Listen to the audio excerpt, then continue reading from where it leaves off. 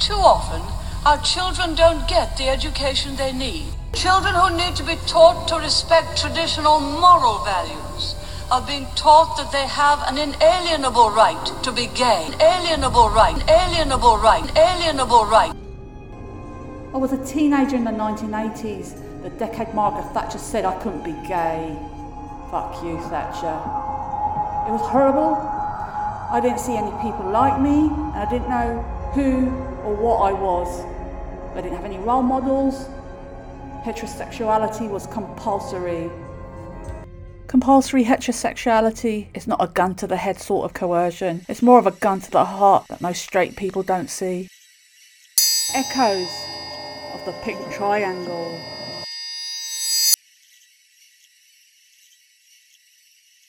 But at least in the 80s we had our music.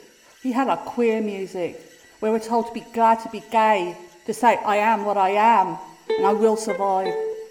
Or sing to our souls, crying to my soul, crying to my soul, crying to my soul. Oh. Did you know that queer people in the 1950s and 60s had their genitals electroshocked? In the 1950s and 60s there was aversion therapy. Aversion therapy was a process where gay patients were exposed to sexualised images of people of the same sex, while simultaneously being subjected to drugs to make them vomit and poo themselves. One victim of it talks about being locked in a windowless cell, and whilst he was shown pictures of naked men, felt like he was being tortured when he was given an injection to induce vomiting and lack of bowel control. The whole thing terrified him, but he came out of the treatment still gay, which puzzled him because he said nobody wanted to be straighter than me. This was mostly done to gay men, but some lesbians were inflicted with the aversion therapy too.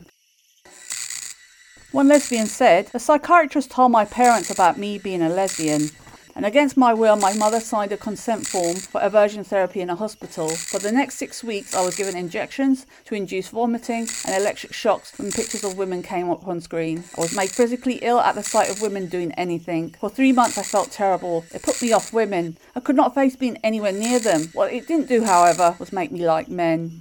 There was a time when being queer was illegal, seen as sinful, treated as an illness, judged church and doctors standing against you, and then no wonder why some queer people hate themselves. Shame is a beautiful lesson to learn as a human being. It does wonders to the soul. It gives you a loneliness that might break you. They say it's okay to be queer these days. Tell that to the gunman who took a shot at me and my ex-girlfriend just because we were holding hands. Recently there was a shooting in Orlando, Florida, of a gay club, and there the music stopped, the dancing stopped, the laughter stopped, too many beautiful hearts stopped. Hate came, pain came, silence came. We already know some of them fought to be who they were, fought to love, fought to hold hands without fear. Hate hurts us more than you will ever know. It wants our love to be silent. Now we cannot be silent. We have to turn the music louder and dance, and we will dance, and we will dance harder, harder than you, hatred. We are going to return shame to sender. We are going to have our pride. Why do you need pride? Because you asked us why we need pride. Queer history is painful. We are angels with razor blade wings. My angel wings are made of razor fly, just cut me into pieces.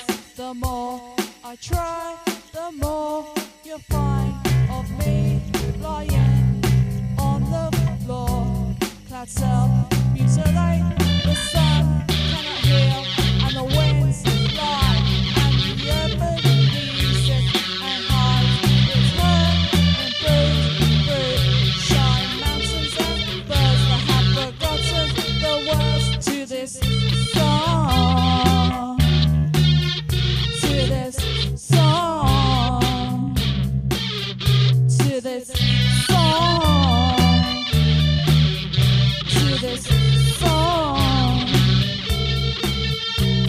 My angel wings are made of razor fly, just cut me into pieces. The more I try, the more you'll find of me lying on the floor.